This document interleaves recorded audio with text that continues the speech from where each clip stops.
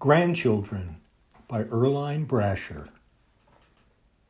Sometimes I really do wonder why they are called grand.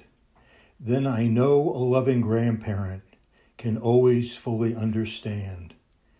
You get the important phone call you have waited for so long.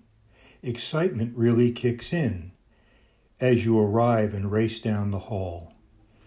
You see that precious baby. Gender really doesn't matter at all. It brings back many memories of when your children were so small. You congratulate the parents as you see mother and baby are okay.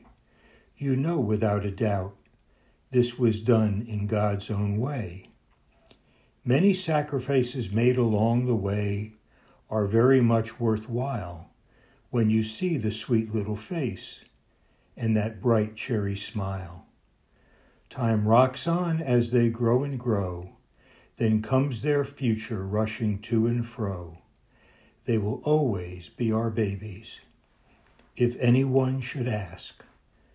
They are all so very special, from the first one to the last.